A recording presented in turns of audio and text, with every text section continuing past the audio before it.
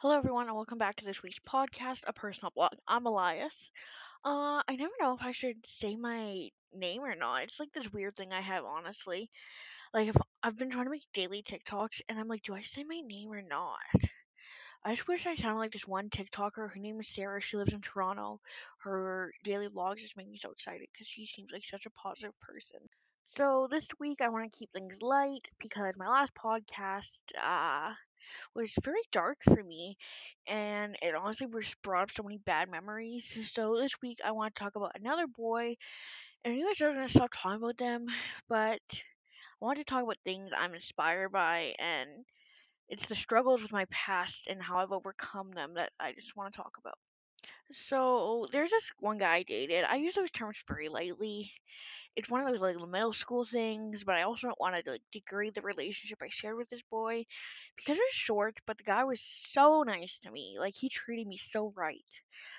So I'm gonna get this out of the way first. The reason why we broke up because his friend was very mean to me, and I couldn't handle it. I don't think he ever knew that. I just broke up with him through text, like a chicken shit, like the childish thing. So I don't really talk about this guy to many people unless we were like close for I don't know what reason. He was so sweet to me. He would share his chocolate with me. He would listen to my problems. We got along good. I really liked him. He was very low key, wasn't into drama, so he was a grade younger than me. So we only really saw each other at lunch, and we would hold hands in the hallway after he ate, and it was sweet. And one time by the boot racks, I really wanted to be his first kiss, and he knew that. So I think we were like really close to each other's faces, and he's like, "You kiss me first." And I told him, "No, you kiss me first," because I was scared, and I knew my face was so red. So we went back and forth for a little bit. We never ended up kissing. I ended up breaking up with him twice because, like I said, I couldn't handle his one friend. It was just too much for me. Which I look back and it's like, what would have happened in that relationship if it would have stayed? If his friend was like in the picture. So I broke up with him right before Valentine's Day, and I found out through friends that he had got me chocolate. Like, how sweet. I felt bad. And honestly, looking back, I don't think I treated him well. Like, it was great. He always listened to me, tried to help me with my problems, but did I listen to him?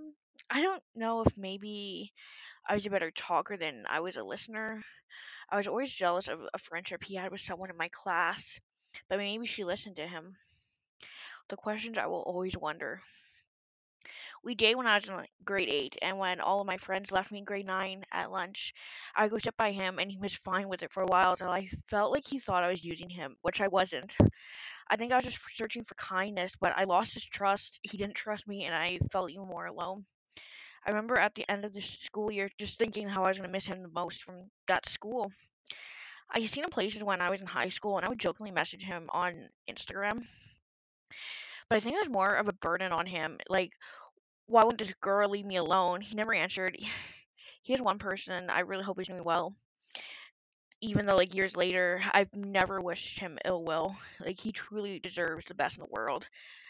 I know he's in a committed relationship, so, like, I'm happy for him, even though he won't let me follow him on Instagram. But, like, that's just, like, petty things.